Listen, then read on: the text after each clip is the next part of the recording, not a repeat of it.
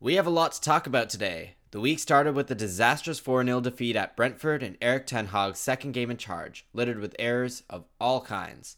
The defeat plunged United into a frenzy of transfer rumours and leaks as the club attempts to plug the holes that so clearly exist in the playing squad.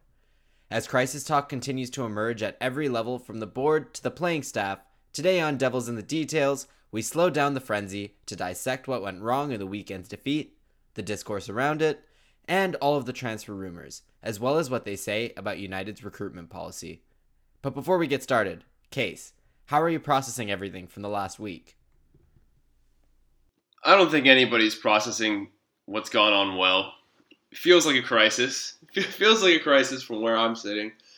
But I don't know. Maybe things aren't ever as bad as they seem, even at their darkest. Certainly, I think the media is like taking the opportunity to whip everybody up into a frenzy. But also, things are not good at the club. I think it's an odd time to be a United fan.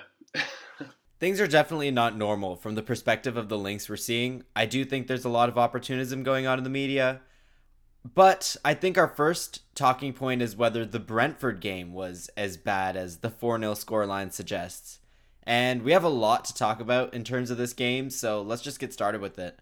The first 10 minutes to me, not a crisis. It felt pretty normal. There were a couple mistakes, but nothing absolutely out of the ordinary. Mostly fine. What do you think? Yeah, broadly I agree. United maintained possession pretty effectively. There are obviously some shaky moments, but no catastrophic mistakes. Any match are going to have, technical failures that cause you to lose the ball. That's sort of run-of-the-mill, not concerning stuff. I wasn't that concerned early on.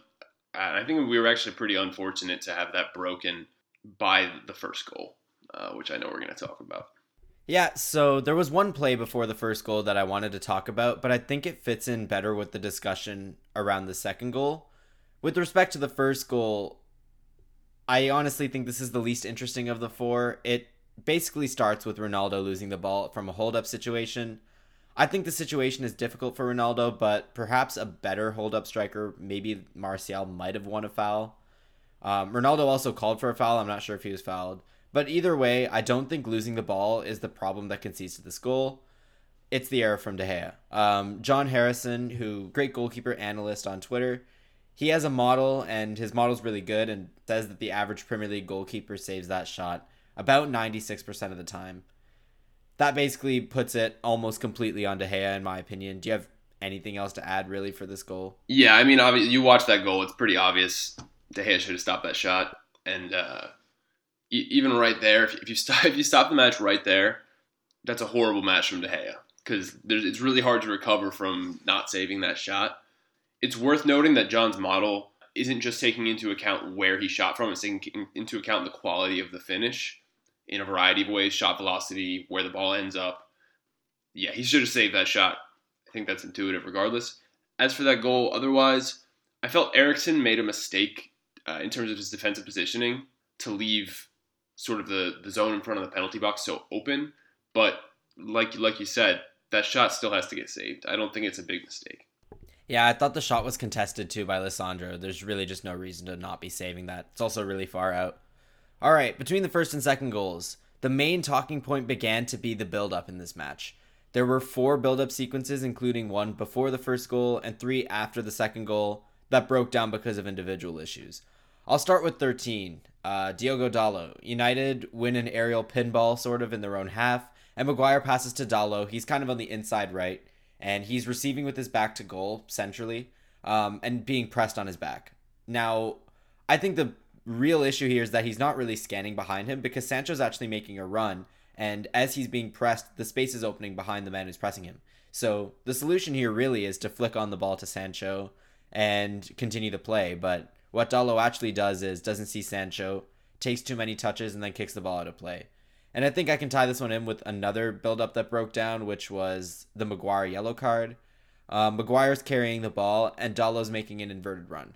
Now for this one, Maguire and Eriksen are both pointing for Dalot to go back wide, so Maguire can play the ball out to Dalot wide. But I actually think Dalot is the one making the right decision here. He's coming inside to open up the pass to Sancho out wide. so that Maguire can play the ball out to Sancho and Sancho can play a first-time ball inside to Dalot and the entire press is broken. So if Maguire actually sees Sancho, if Maguire makes that pass, this is a perfect press-breaking build-up sequence, and instead Maguire hesitates and tries to play Eriksen, who then loses the ball and Maguire has to take a yellow card. That was a lot, two build-up breakdowns, but basically the point here is I think these are both symptoms of players with the technical ability to make these types of passes who perhaps haven't yet adapted to the system, reading the cues, and making the right passes. Case, do you think this is something we can expect to get better with this personnel? Yeah, I think definitely. I think these are instances where we can be optimistic and say this just comes with more time on the training pitch, more time playing these patterns through. I'm not at all worried about these sequences. I will add, there was one point, I think it's the instance where Maguire gets cornered and basically clears it out for a corner. It doesn't clear it, but it gets blocked. And I did feel, and this is an interesting, almost a question, I felt that Fred should have dropped off and offered as an option there because I felt he had a good angle to do so. But it seems like it's an explicit instruction for those that front six basically to stay away. And I think you've pointed this out a few times. There's instances where it's by design one of those that front six drops off to sort of allow the exit ball and then play backwards from there, where typically Eriksen or Dalot or somebody like that is facing forward, facing towards the opposition goal, but in space.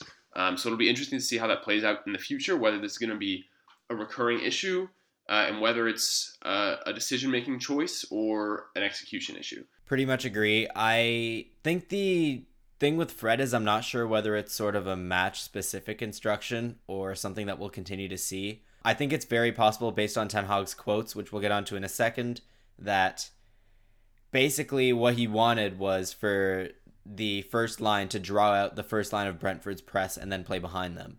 Basically, I wonder whether this is instruction or not for this specific match or in the long term, but I definitely think it was instruction in general. I don't think Fred is just deliberately deciding to stay that far away from the first line of midfield.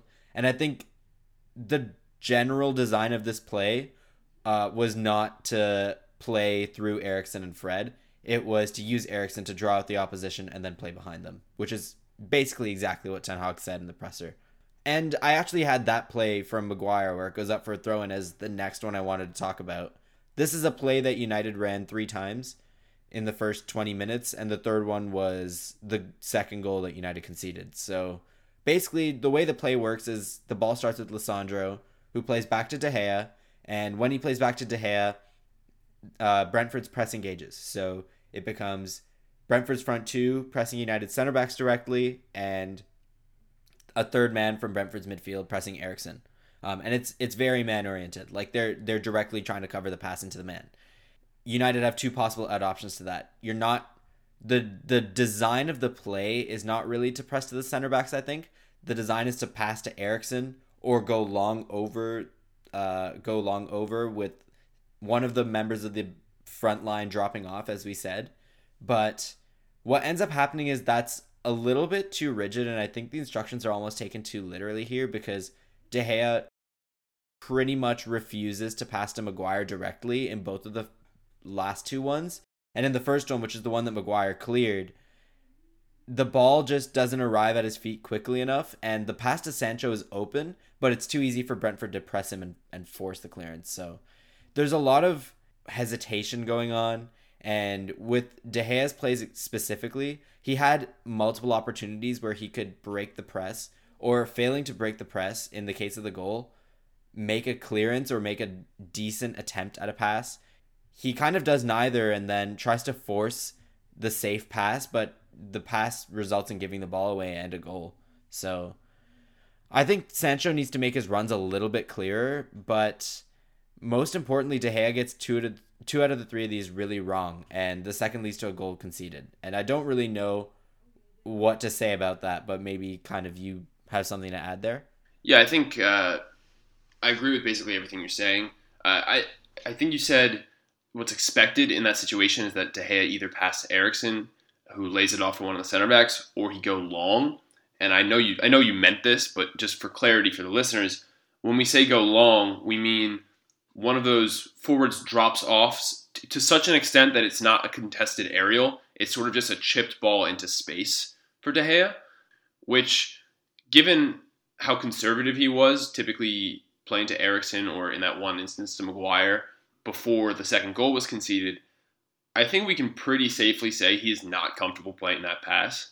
And though you're right, it's a question of whether the pass was on. I think for the most part it was typically on, and De Gea just can't play that ball. And so I think the question becomes, how viable is this build-up pattern with De Gea in goal? And I know we're going to talk about that in a little bit, but that'd be my main concern. When you have such limited technicality like he does, it makes decision-making harder, and he's already not a great decision-maker on the ball, but when you take decisions away from, like options away from yourself, you make it infinitely more difficult. And I think he takes away options from himself because he has so much trouble playing some of these passes.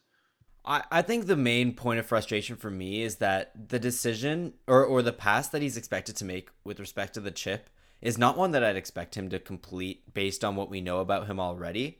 But it's also not a high-risk pass. If he fails the pass, it goes out of play, or it results in a Brentford ball regain in United's half. But instead, he chooses a pass that, if he fails, results in a goal. And I think his decision-making can improve, but I don't think the technique is going to massively improve over the course of the season.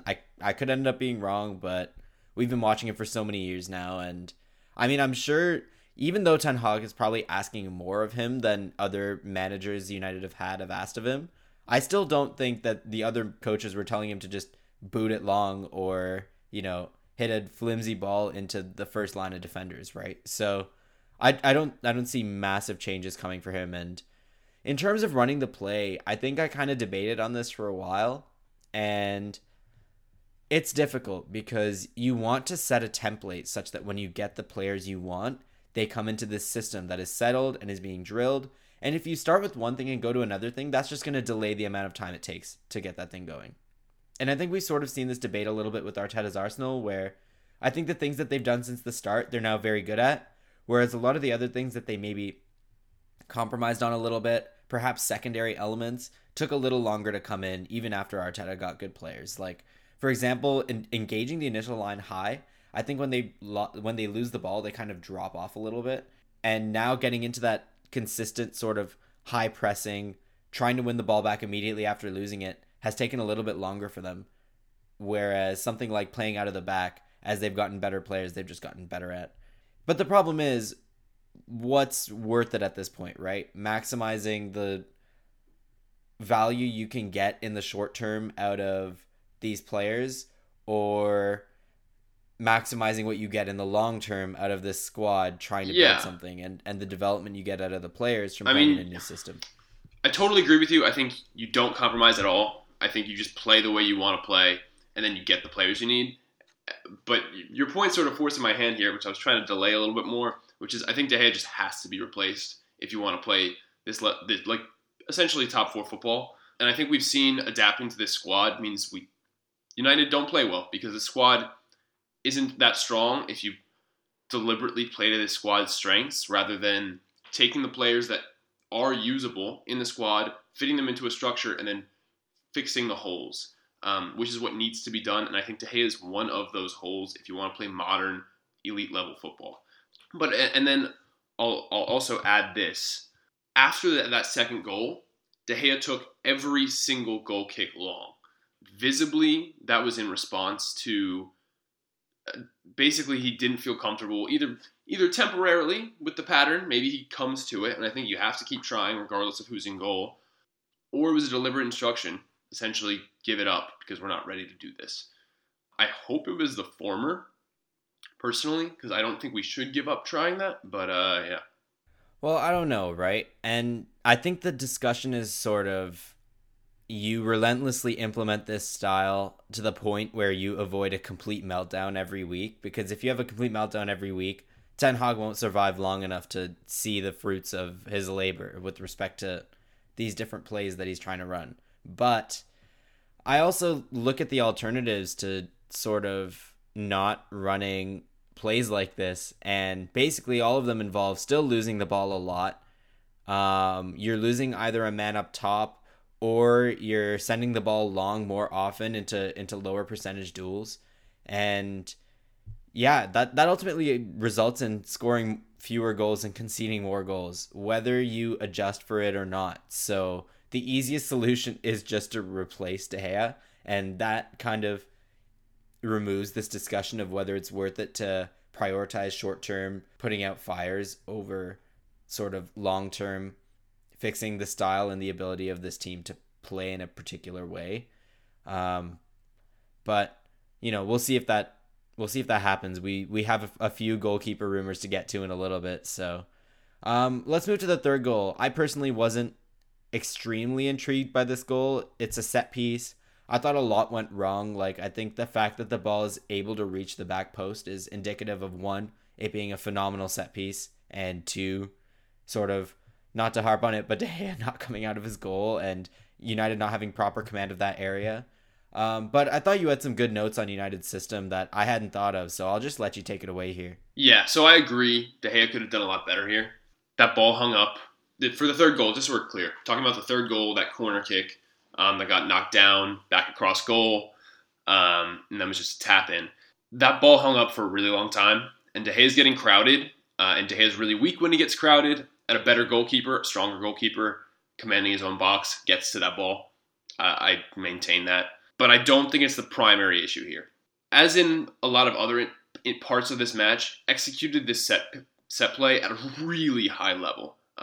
Really just like perfect execution. What you see at this corner kick is United are using the same mixed man zonal system that they've used for years, as far as I can remember, at least the last 2 seasons under Ali and under Rangnick. And essentially how it works is the 4 or 5 or 6 direct, typically I think it's 5, direct set piece targets who come off of the 6-yard box are man marked, and then the 6-yard box itself is zonally marked, typically by the stronger aerial threats in United's squad. But what Brentford wisely does here is they play the first ball over the head of the furthest zonal marker at the far post, who's in this case is Dalot, which essentially makes whoever, if you are able to play this ball to any one of Brentford's players, it's essentially going to be a one-on-one because the ball is already beyond the nearest zonal defender, so it's over their head. And then it just happens to be, or happens, I think it's probably very deliberate, Tony against Eriksen in this 1v1 aerial duel at the far post. And that's a done deal. Like, there's nothing Eriksen is ever going to do about that. So it's basically a free knockdown for Tony in the 6-yard box across goal. Once you concede that first point of contact, the goal is basically conceded. And like, you can argue Lisandro could have done better at the far post. It's true to a certain extent. I think he lost his balance, but I really don't think that's where this goal came from. Once you have a ball floating like a yard off of your goal line, whatever happens after that, I have a lot of trouble blaming any defensive errors, because that ball is functionally already in the goal.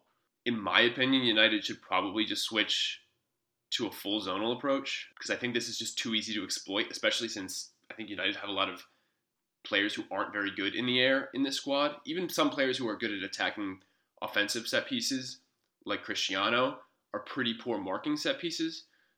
So I think it's just too dangerous to play like this, and I'd go fully zonal. Yeah, I think that's the real issue. Yeah, fair enough. And yeah, I think people kind of tend to underrate the probability of goals occurring once the ball enters the 6-yard box. Like, it becomes so difficult to prevent anything once you're letting teams get the ball across your 6-yard box twice in a single sequence. Like, that's going to end up in a goal pretty often. I don't have anything to add there. In terms of the fourth goal, first of all, I think this has to be one of the best goals I've seen this weekend. Like, seriously, how did that clearance get to Ivan Toney? That is just unbelievable. The pass from Toney onto Mbeumo's run is even better. And then the finish within 2 touches. Like, this is the perfect counter-attacking goal. And I don't think you expect to concede that goal in most games. I don't think you expect to prevent that goal in most games, but there were a few mistakes, so let's talk about those.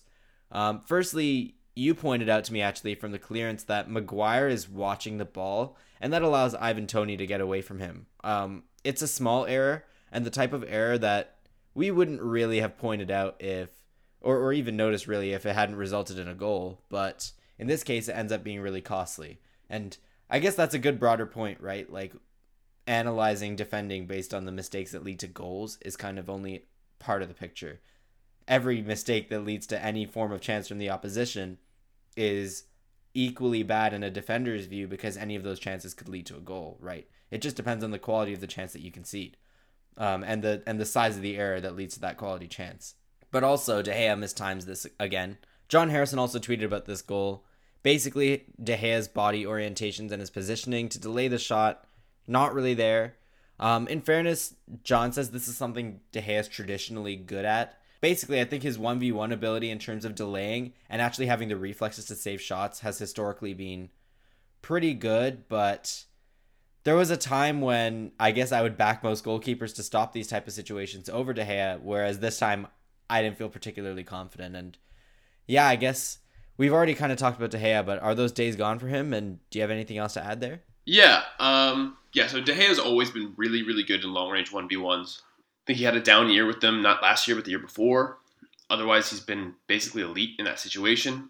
So, yeah, if you're going to knock De Gea, perhaps not the goal, because generally I'm against criticizing players for one-off errors at things they're typically really good at, which I think we're actually going to talk a little bit more about later.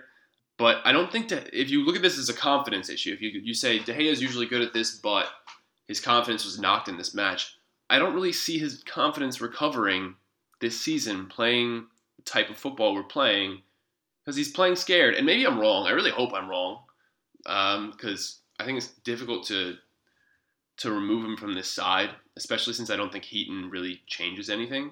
But yeah, so he typically takes that better, but if for the rest of the season you told me he is like an average or worse goalkeeper in those situations, I wouldn't be surprised because I think he's probably going to suffer from whatever he was suffering on Sunday going forward. Yeah, it's worth noting that De Gea had kind of been slowly declining on a lot of the sort of core aspects of his game before last season when he kind of exploded back into form in light of the high volume and frequency of shots United were facing.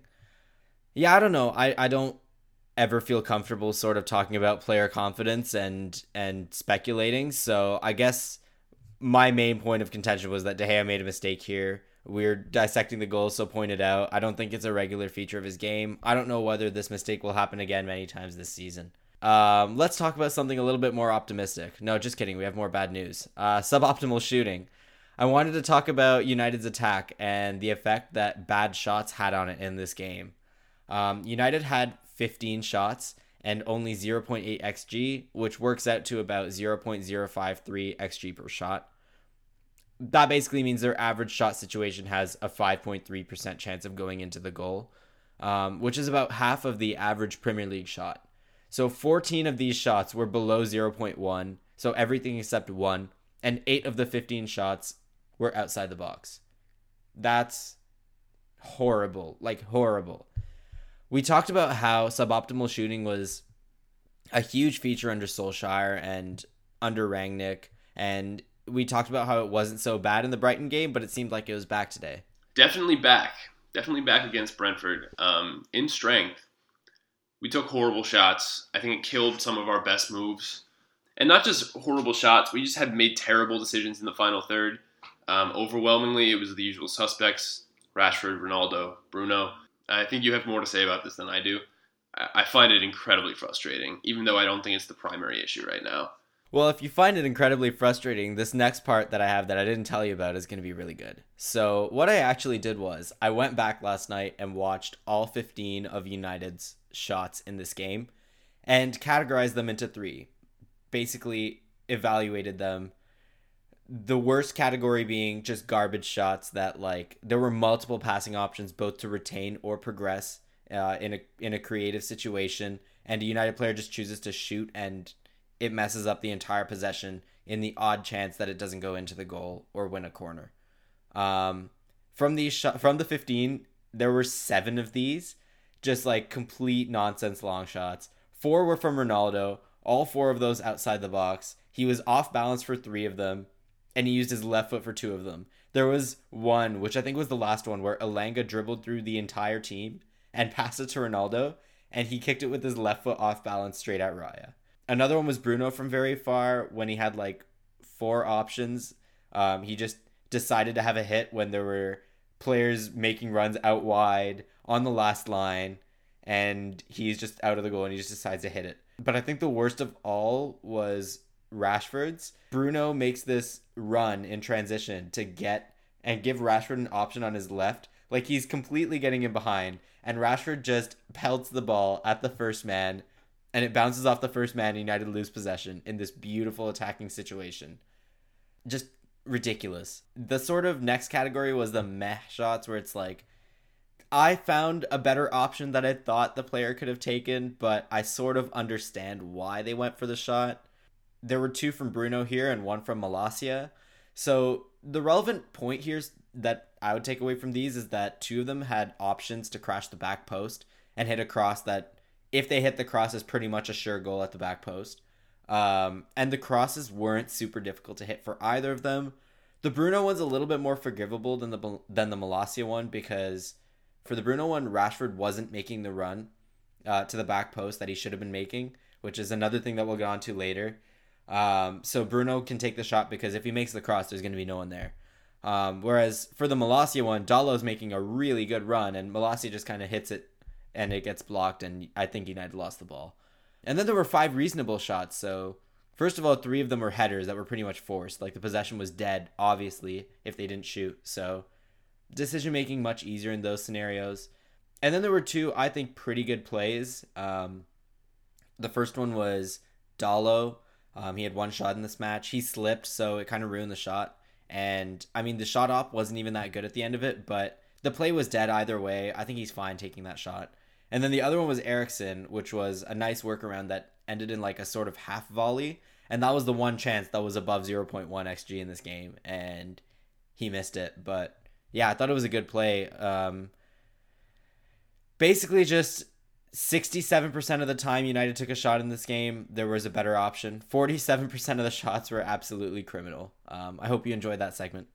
Yeah, I can't say I'm surprised by it, even though it's painful to hear. I do think it's worth adding. I think we've made it clear already.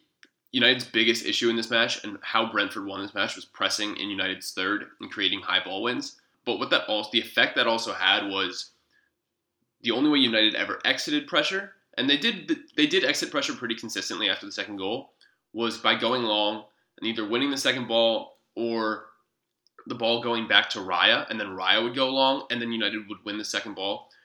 A small note, Brentford really had a lot of trouble winning second balls in this match. I've seen a lot of people make a big fuss out of United's inability to win second balls. United overwhelmingly won most of the second balls in this match. And when Brentford weren't winning the ball in pressing situations in United's third, United dominated the ball. But the problem with that is, when you win possession that way, you are almost always going to be attacking a set Brentford defense and not at pace. And so, overwhelmingly, all of United's attacks were happening slowly. Well, they were developing slowly and then happening against a set defense in Brentford's third and trying to essentially break down a very organized Brentford block. So if you really wanted to isolate the match into 2 phases, you'd say United conceded their goals from the press, and then they failed to score as a result of Brentford's block in Brentford's third. And yeah, that's what suppressed. I think that's a big part of what suppressed shot quality. So while I agree the decision-making was awful, they're not going to win matches when the overwhelming majority of their scoring opportunities come through that avenue. And the only solution to that is to build from the back better. Yeah, totally agree that that's the main issue in the match. And I mean, no amount of attacking improvement from the situations that United had here would have had me expecting them to score 5 goals, right? Which is enough to say that, you know, United lose this match if they make the mistakes they make at the back, particularly the goalkeeping errors and the build-up errors. So yeah, not denying that at all. But there were, based on what I'm saying here, 10 situations, 10, where United could have created a better chance in attack than the one they did. A lot of people probably are wondering why we're harping so much on bad shooting from players who historically are perhaps good shooters from this range. There's a lot of reasons. One, players like Ronaldo, Bruno, they score a lot of goals and they score a lot of long shots, but a high proportion of the goals they score are not from long shots relative to what you actually think. It's something in the region of less than 10% of both of their career goals. On top of that, they take an extremely high amount of long shots. So those goals are a very small portion of the picture of the attacking situations that are required to create them. Secondly, missed shots are a problem when you're trying to sustain pressure. And they're a problem that is obviously required to score goals, right? Like, I'm not suggesting don't take shots, but, you know, if you're losing the ball from a lost shot, it better be a shot that was a good situation because you want to continue to put the other team under pressure. And like we saw, Brentford love playing in transitions. They scored an amazing goal in transition in this game. You want to limit their potential to attack in transitions unless it's something that you believe has a really good chance of letting you score. And most of these shots were, like, as I said, something like a 5% chance of going in, which is not worth the returns that we're getting from them. Finally, the other thing is long shots are sometimes necessary. You have to take long shots because otherwise the other team won't have to guard long shots, and that reduces space in behind, right? There's also a whole lot of other reasons. Sometimes teams get speculative. Sometimes you want to increase the probability of scoring in a match where you cannot break down the opposition. This was not one of those games. United created a lot of opportunities where they could have made a better play to get in behind. And if there is a better option, the best option is always to play that better option. And that sounds extremely obvious, right? So, all right, in part 2 of this, we have a lot more discourse about Lisandro and some of the stuff that's been going on about him and Sky Sports and Twitter this week. We have Eriksen and Fred in midfield and their new roles and whether they worked. A couple more players that we want to discuss, and then we're going to break down 16 different transfer rumors as fast as we can and basically give you the best breakdown you can possibly find on Panic Window and Panic Window shopping. So stay tuned.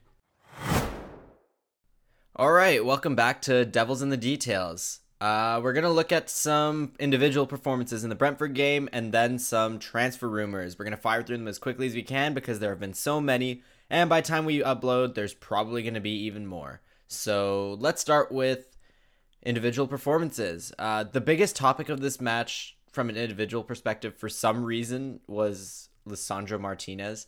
I thought he was probably one of the least responsible players for what ended up happening in this game. Jamie Carragher insists you can't run with Lisandro because of his height. Thomas Frank says that Brentford targeted Lisandro, but I think he had mixed comments on the matter. And Ivan Toney said that he just thought Brentford's pressing was really good and it had nothing to do with Lisandro. Case, as someone who has achieved virality on the subject by accident, how do you feel about Lisandro's ability in the air and what this match tells us about his ability to be a center back in the Premier League going forward? I think this match basically tells us very little, at least very little to the effect that he can't do it. Tony was right.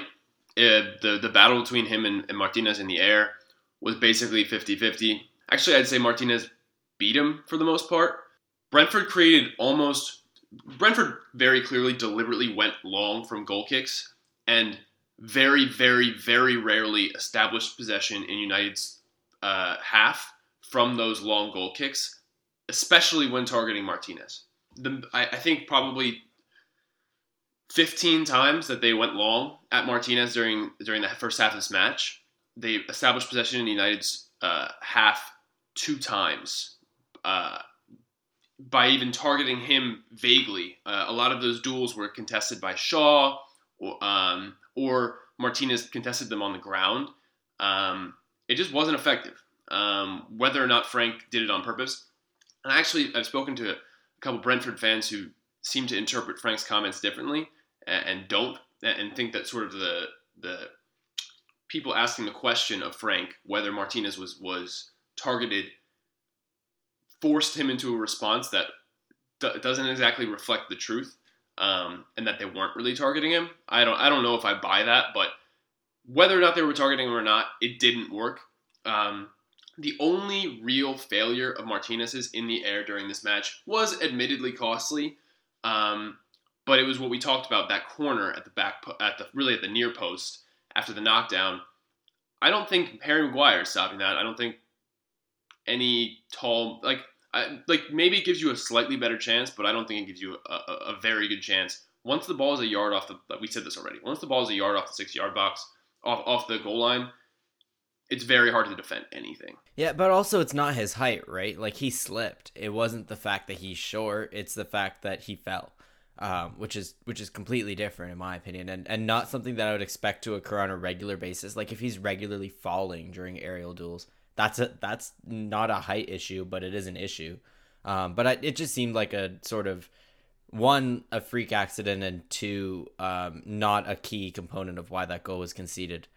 I don't really want to talk about Lisandro much more. I think people are forcing this issue, as they always do with United center backs. I think it's totally reasonable that Brentford would target him in the air, given that his partner in this match was Harry Maguire, who is historically one of the best aerial defenders on the planet. I really don't think there was anything to talk about here from this match, and it really is just people grasping at straws on the 45 million signing. I actually thought Lisandro was really good, and for a lot of defensive sequences, he was the one holding it together. So I'm going to move on. A really interesting inclusion here that both of us advocated for was Christian Eriksen at number 6 and Fred further forward as a result. I didn't think this was a horrible thing, and I would like to see it again given the current squad, which is a pretty hot take given a 4-0 loss. I think we both kind of agreed that Eriksen and Fred both made mistakes in this game, but on the balance of things, I thought it was one of the more promising midfield performances in a while, whenever the ball got into midfield from United. And that's a low bar, but I don't know. I don't think it was completely pessimistic. Yeah, so what I would say is, was this a good game from we'll start with Eriksen. For Eriksen, obviously not. Anytime you concede 4 goals as a defensive midfielder is in quotes, just so anybody listening knows, it doesn't look good. However, he didn't make super costly positional mistakes. He made a couple of positional mistakes that I was able to point out on rewatch. They didn't lead to goals. They didn't even really lead to big chances. The one that led to a goal was due to a De Gea mistake. Otherwise, in possession, he made some technical errors that I would say were actually bigger than the positional errors he made out of possession. But he's an incredibly technical player, so I think if you play him in the same position again, he's not going to make those technical errors. As for whether he's the perfect solution in holding midfield, obviously not. One of the goal kicks that De Gea took that led to the really tragic second goal, I felt that Eriksen probably could have turned his defender, but that if he had, that would have been like a really great move as opposed to something you expect of a player when there's that much pressure on them. So I would have liked to have seen him do it. I think he could have handled that situation better, but I still think he is by far the best option in that position, and I really hope we still see him play in that position going forward. Yeah, I think we're both in the very, very firmly and voraciously in the camp of sign a defensive midfielder, for crying out loud. But I will say that if that does happen, I'm not confident. I'm not confident the signing will be good. We'll get on to that.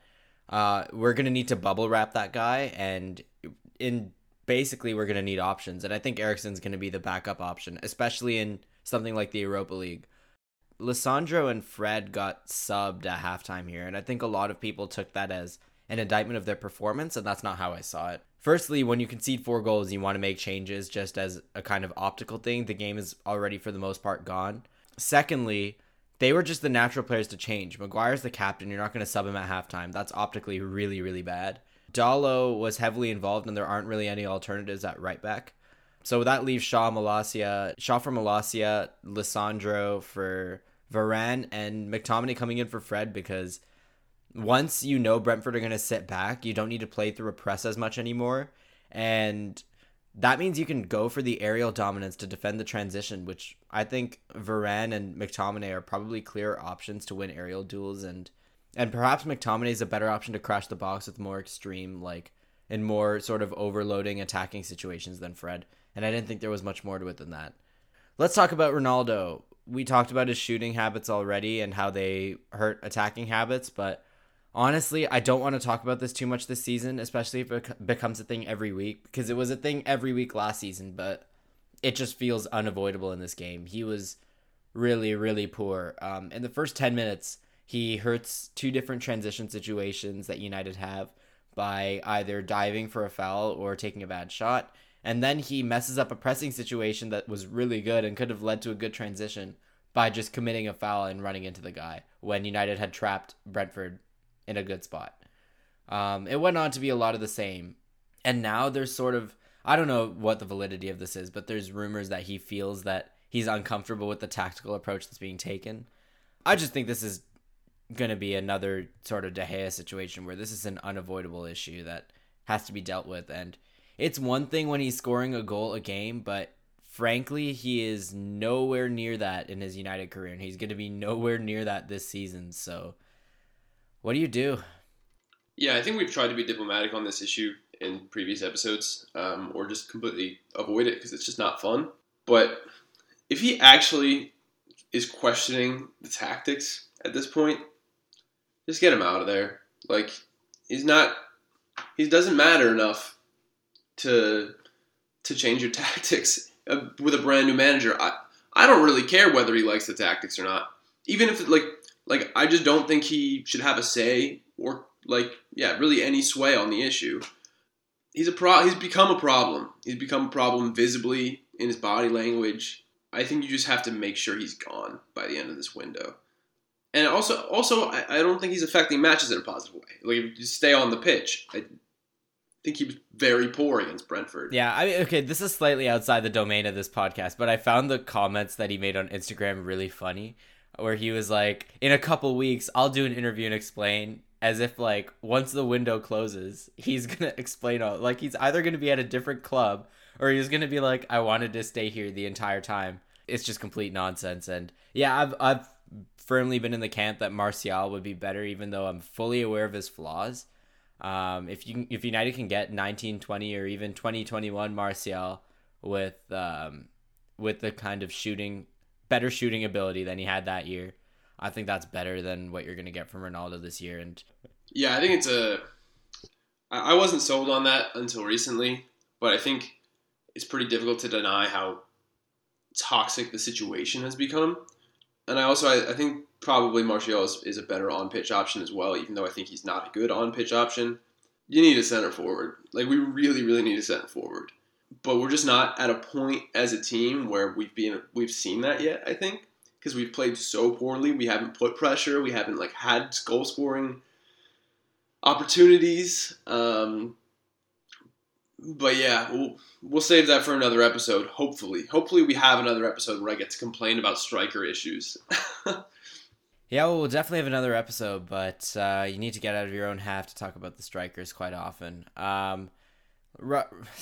mean, I say this before we're going to talk about another striker. Marcus Rashford, I think he struggled a lot in this game again. One of the workarounds for having to play Ronaldo last season that Rangnick tried a lot was playing Anthony Elanga. I think that could also apply when Martial is playing. Elanga has a much more innate sense of running in behind, and I think he backs himself a lot less on the ball, which leads to him trying to make runs more often. Rashford's, not only did we talk about how he missed quite a few runs at the back post a little bit earlier, but his decision making on the ball is also so poor. One of the sort of indefensible shots that he took was a shot where he got pretty much forced into shooting because he dribbled into a hole. He received the ball in a great spot ahead of the defense, and he just dribbled straight at the man he was facing. And that doesn't work. You have to be a generational dribbler, and most generational dribblers who end up being viable at creating end product are ones who threaten to dribble at someone and then make the pass, right? So it's just not a viable style of play for a player like Rashford, or most players in general. I don't think his decision making makes any sense, and he's also not providing the off-ball output that he used to provide. This is just, it's not a good scenario. I think Elanga should play next game. What do you think? He was very poor in the match against Brentford. I do still think he shows flashes especially early on in the match. I thought maybe his best moment in the match was he took down a long ball, drove at the defense, and then played Cristiano. Well placed pass. But yeah, I would understand if he played Elanga this weekend, and I'm losing faith in Rashford, even though we probably haven't seen the best, team environment to judge him on yet. I think Elanga should have an opportunity. I think Ahmad should have an opportunity. In terms of Rashford, I don't think he's going anywhere. I know we've seen rumors of PSG, but I don't think they're going to pay what it takes to get him. And I see this being, this is probably another downer comment, but I see this being sort of another Pogba situation where United don't have enough incentive to offer him a long-term deal. He doesn't have any incentive to sign a long-term deal. Other clubs don't have enough incentive to buy him out of his current deal. And he's got a year left with an option for a further year. So they're going to run this down for another season and then panic next summer because they've gotten into this situation. And I totally don't think this is Rashford's fault. I think United have completely messed up his development. I don't think he was a perfect prospect, but I do think that he was a good prospect and he was a good player. And United have completely mismanaged his fitness. They've mismanaged his development as a player. They hired two managers who had no regard for the long term with respect to his career and getting the best out of him.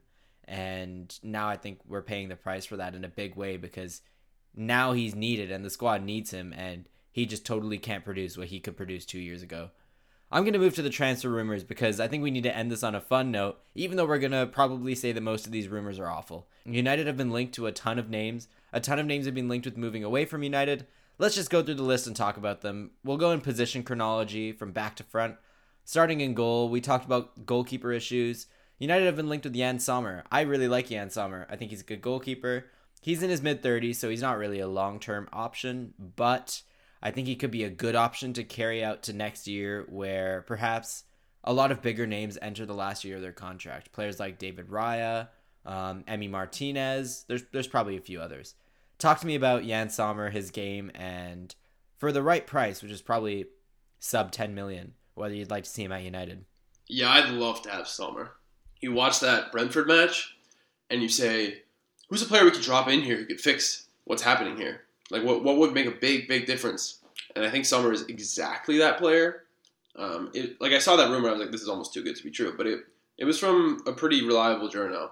But then there were subsequent reports that Sommer wants to start. If I were in transfer negotiations with him as United, if I worked at United, I would be whispering to him, it won't take long. But yeah, he's really sound on the ball. Those fun Gladbach sides from about 2 years ago were very reliant on his ability to sort of spray the ball around, play that chip pass that we were talking about De Gea not being able to play. And he's also a historically very good shot stopper. He had a down year the year before last, but otherwise a major plus in that department. He's fine commanding his area. I wouldn't say he's like some monster like Sanchez is, but certainly better than De Gea. I think that would be great. Like that would probably maybe, even though he's like a 30-something second choice goalkeeper, I would go crazy if we got Sommer over the line. That is kind of sad, but also true. All right, yeah, I also think just United have such bad goalkeeper optics right now with the way Dean Henderson is showing the entire, and I'm glad he's doing it, but showing up everyone at Nottingham Forest right now, and it's kind of hard to convince a goalkeeper that they're going to be treated well when United have this mess of a De Gea situation going on. And for that reason, I highly doubt this gets over the line, but yeah, I'd love to see him. Right back. 2 right backs linked. One I'm not a fan of, one I kind of get it. United need a right back, less so because Dalot is bad. I don't think he's great, but he's not bad. And more so because if Dalot can't play, this position is in a crisis. Ethan Laird's gone out on loan. Let's talk about... Firstly, tell me about whether you think Laird going on loan to the Championship again is a good idea. And secondly, talk to me about Thomas Meunier or Serginho Dest as potential options to replace him. I don't mind the Laird loan. I think it probably wouldn't have happened if we'd been able to sell Wan-Bissaka, which is actually also rumored. The St. Palace would pay $10 million for him. I think you take that and run, even though I don't think United's front office will look at it the same way. As for the 2 fullbacks we're linked with, Meunier is sort of a laughingstock amongst Dortmund supporters at the moment, as I understand it. I haven't seen him play at Dortmund very often. I think I've maybe seen him play twice. But I've seen him play at previous clubs. I don't think he's... to me, this would feel like another Tielis deal, where he's just a guy out there, and he's just a body that you would throw on the pitch, and I don't think he would do much for you. As for Dest, when Dest was at Ajax, I was a skeptic of his. I thought there were bigger flaws in his game than people realize. I wasn't that upset when he chose the American national team over the Dutch national team. However, I think his game going forward is pretty good. And I don't think Barcelona have even seen the best of it. So I wouldn't be upset if we got him, especially since I think he complements Sancho on the right perhaps far better than Dalot does, even though I think Dalot is the better footballer in general. I agree pretty much across the board there. I think if Meunier was free, it's probably fine, because if you're selling Wan-Bissaka and Laird, you kind of need someone. But I wouldn't be running to get him. I wouldn't be paying a big fee to get him. I also think he's the best football he's played in his career is probably as a wing back, not really a full back. He's kind of one of those who has a pretty big frame, and he's good at crashing the box. I know Dalot's been hitting the back post, but that's not the core aspect of the game that Dalot's trying to play in this team. But yeah, I do think he'd be better than Wan-Bissaka, so if he's available on a free, I'm not going to hugely object to it. Dest would be a little bit more palatable as a player. Where it's probably more objectionable is the 17 million fee, which I think is reasonable for Dest, but probably a big outlay for a right back considering what United might need in other positions this window. I do think he offers something different to Dalot that is more suited to Sancho, as you said. I do think Dalot is the better footballer, as you said. But Dest is young, a good fit, and I think that's as good as United can ask for at this point. And I do think he would, over the season, be an improvement over the probably 20 to 25 games you get out of Wan-Bissaka if you don't fix this position. So I wouldn't be against it. I think a lot of people were really upset at the move, but it wouldn't be the worst thing. Let's move to defensive midfield. Only two names here, and both kind of outlandish, which is the typical nonsense that we see. Casemiro, let's start with that. Seems like the biggest rumor. Seems like of this entire list, for some reason, the most likely one to happen. We're talking record-breaking fee for this position, record-breaking wage for this position, league-leading wages. He's 30. We're talking a 5-year deal. This is so typical. I'm so against this deal, so I'm going to let you talk before I cloud you with my bias. I think Casemiro would be the best defensive midfielder that United have had. I mean, if you want to call Carrick a defensive midfielder, sure, but best player in that position that United have had since Carrick. That's the most positive thing I can say about this deal. His major strength, which is how incredibly he is out of possession, is not a fix United's biggest issue, which is right now building from the back. I think he's fine building out, but for the most part, Modri and Kroos generally handle that responsibility for Real Madrid. Not that Casemiro isn't involved. He's obviously involved, but there's a reason there's more technical midfielders around him. Beyond that, he's 30. I'm skeptical anytime Real are happy to sell somebody of that age, given that they have other players who've played deep into their 30s and are major contributors to these teams. The wages are massive. The fee is massive. I'm very confident we would regret this deal, even though he definitely makes us better. I'm just sick of buying players this age when the squad is where it is. It makes no sense. He's too old. This squad is not going to be competitive while he's in his prime. Totally agree. It's another Nemanja Matic situation for me where it's like, and it's double the fee and double the wages at least, by the way, where Matic was good for United for a couple of years. United fell 20 plus points short of the title in every single one of those years and limped out of the cups. So what's the point? Because now Matic is completely fried, and it's only been 5 years. And it's not even 5 years. 2 or 3 years ago, he was fried. So why? I would rather overpay for someone who is slightly mediocre, but will play for United for the next 10 years. It's at that point. There are so many better ways to address this. And not only that, he's not even, like you said, he's not even particularly the player United need. Against Brentford, Christian Eriksen played in defensive midfield. the biggest weakness in this side in midfield is deep carrying of the ball, which Casemiro doesn't do. The second biggest weakness in the side is deep passing, which Eriksen somewhat addresses. Casemiro does a little bit. And then he addresses the third biggest weakness, which is like defensive transitions, which is something that can be addressed by a lot of midfielders, I think. And as we've discussed so many times, the biggest issue with defensive transitions right now is where United are giving away the ball, which Casemiro also doesn't really address. I would be totally against this. And I just think if United, like you said, if United are going to go for this profile of defensive midfielder, I think it's workable. You can get Casemiro behind, probably Casemiro in a pivot with Eriksen, and then behind Bruno or Van de Beek. I think that's viable. I don't think the Casemiro-Fred Brazil midfield works as well at club level as it does at international level. And if United are going to go for a midfielder that's not quite the Frankie profile because they've wasted the entire window trying to get Frankie if they don't get him, I would go for the other target in this position, which is reportedly Moises Caicedo, a player United could have gotten a year ago for $5 million. In my opinion, are really good. He's young, really mobile, has a lot of promise carrying the ball, which is kind of nice because United need that. But his main strengths are, like Casemiro, defensive. Really good at breaking up play. Really good at defensive transitions. He doesn't have that much Premier League experience, but United were right to want him a year ago. And I think they were wrong not to fully get that done. I think he chose Brighton for his development too, so United maybe deserve a little bit of leeway on this one. But if they can get him for the right price now, or even the wrong price if the other option is Casemiro, I think I'd take that. What about you? Yeah, people are going to get mad at us when we ultimately sign Casemiro and he makes us a lot better, which he will make us better. And I think this team is also just going to regress to the mean and play better football because there's still talent in the side. But yeah, I would rather Caicedo. I think it makes more sense. I think he's the age profile you want. I think he's really talented. I think he's a good athlete. The stylistic profile you want. Playing defensive midfield for Brighton is a green flag. Like, even a guy like Yves Bissouma, who is really poor on the ball in general, like he doesn't really do much with it, he's still quite secure and can still play in these systems, which is like the main problem with someone like McTominay is not that he's not extremely progressive on the ball. It's that he doesn't read the proper cues, which I don't think is an issue with most of the players who end up playing in that position successfully for a team like Brighton. Let's move to the next. So now the forward bracket, sort of.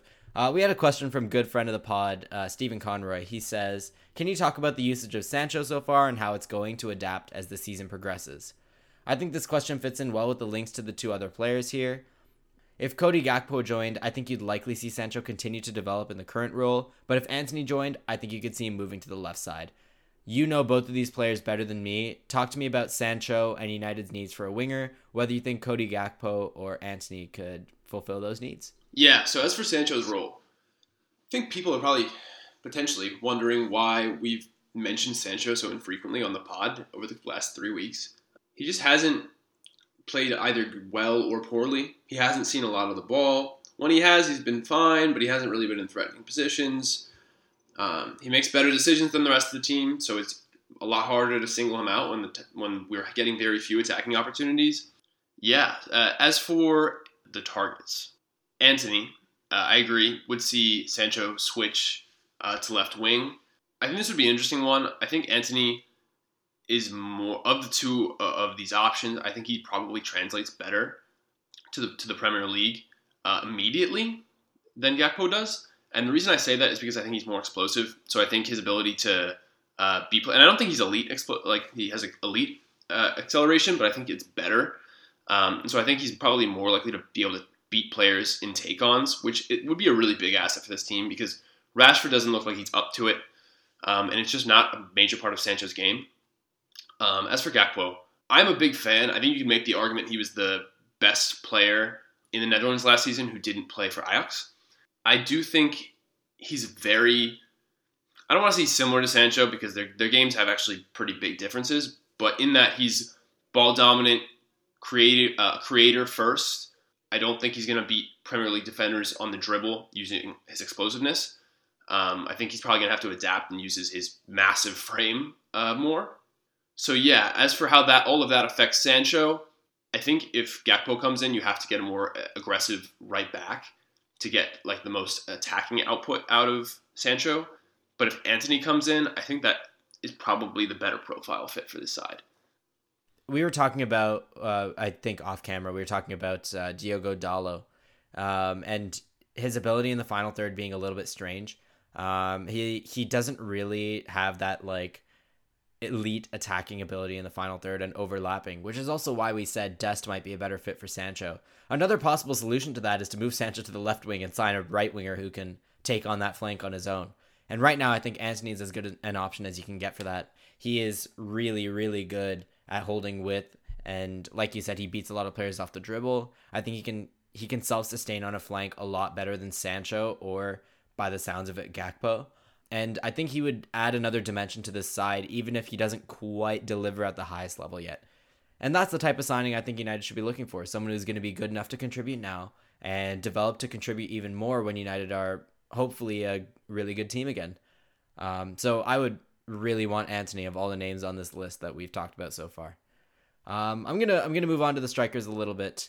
There's a number of names here. It's just pretty much random fire. I'll break them down into two categories. There's more like the deep lying, facilitating forwards. You've got Mateus Cunha, Joao Felix, and Memphis. Let's start with those three.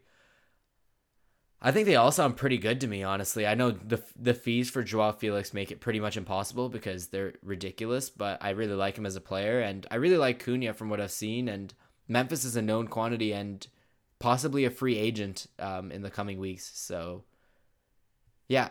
Any thoughts on those guys? Yeah, they all sound like good targets, and they all sound like they're not going to happen. That's what I got. Cunha would be great, but the reports are saying he straight up said no. Yeah, Memphis looks like he's Juve bound, and then Felix is, I think, just unattainable. Yeah, pretty much agree on all three. And I also don't think this is exactly the profile of forward United should be going for anyways. I like that Felix and Cunha are young. I like that Memphis is cheap. I think they're all good. But I think United should be going for a more traditional striker, which brings us to our final three names on the incomings list. Pierre-Emerick Aubameyang, who seems like he's going to Chelsea, Moussa Dembele, and Alvaro Morata. I think all of these players are decent to differing extents. Morata probably the one that excites me most.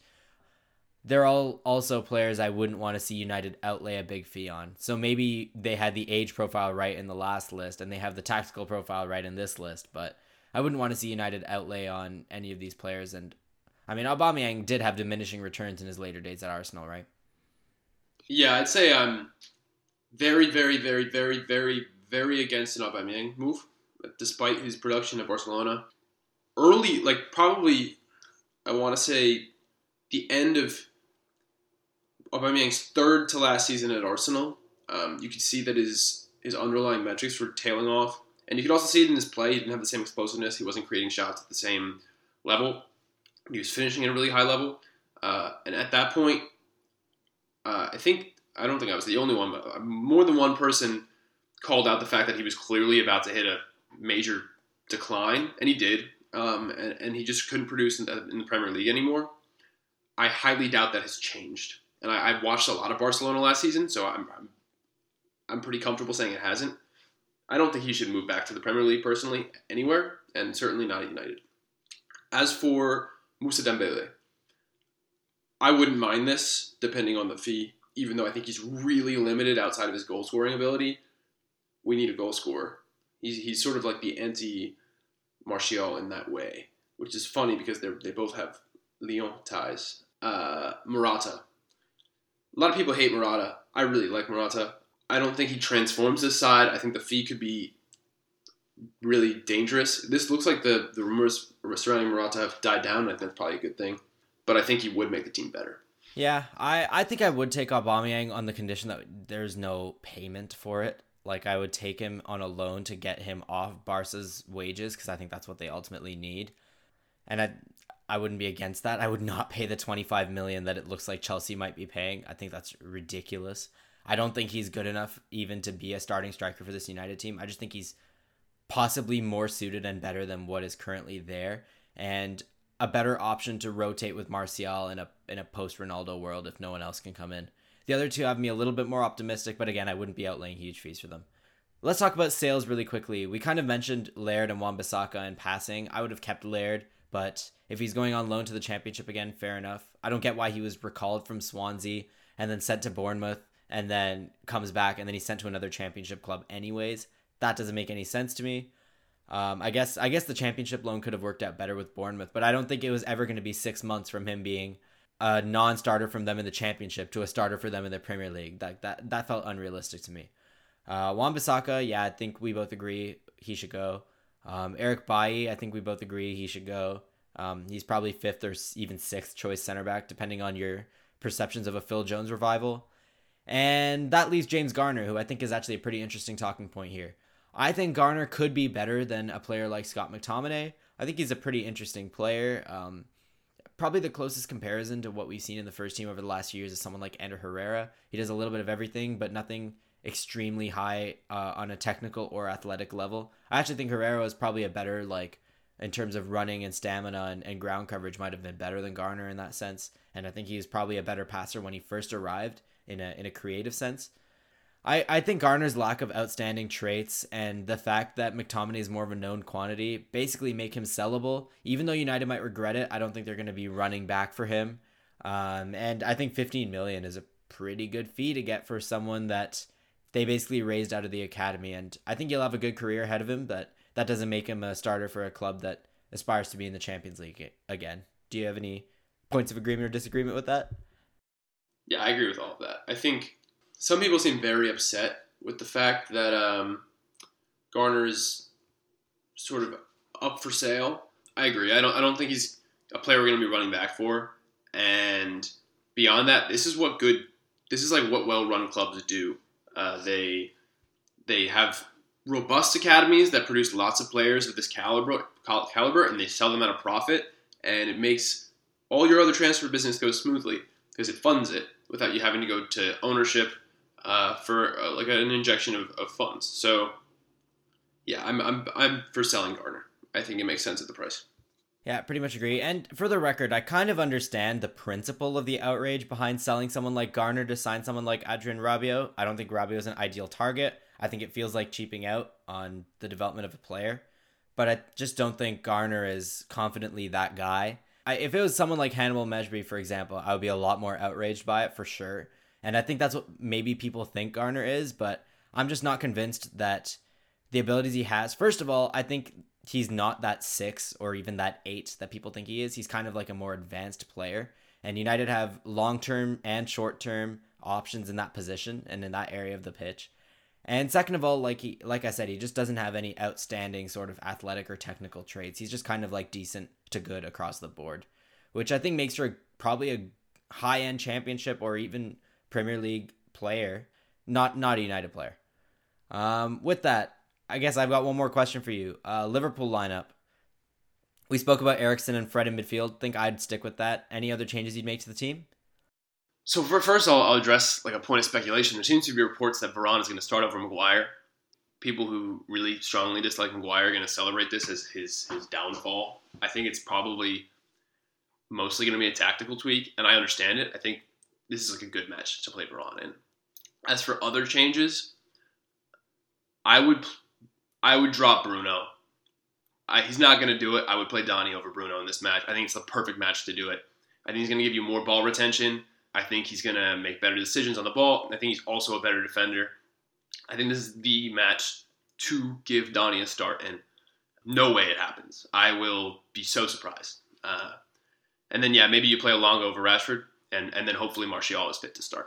Those would be my changes. Yeah, mostly agree. Elanga for sure, Martial for sure, Donny, I'd be okay with it. I think maybe Bruno is still okay, but the some of his habits in the final third need to be curbed, and I think it might be a good chance to play a player who gives you a little bit more technical security in your own third, where you're going to have to keep the ball. And despite just saying that, I'm also fine with Varane. I think the athleticism will be helpful when dealing with some of these Liverpool forwards. One particular Liverpool forward has run away from the grind, but the rest of them, I see Case burst out laughing right there. The rest of them are still pretty athletic and probably going to give United a tough time.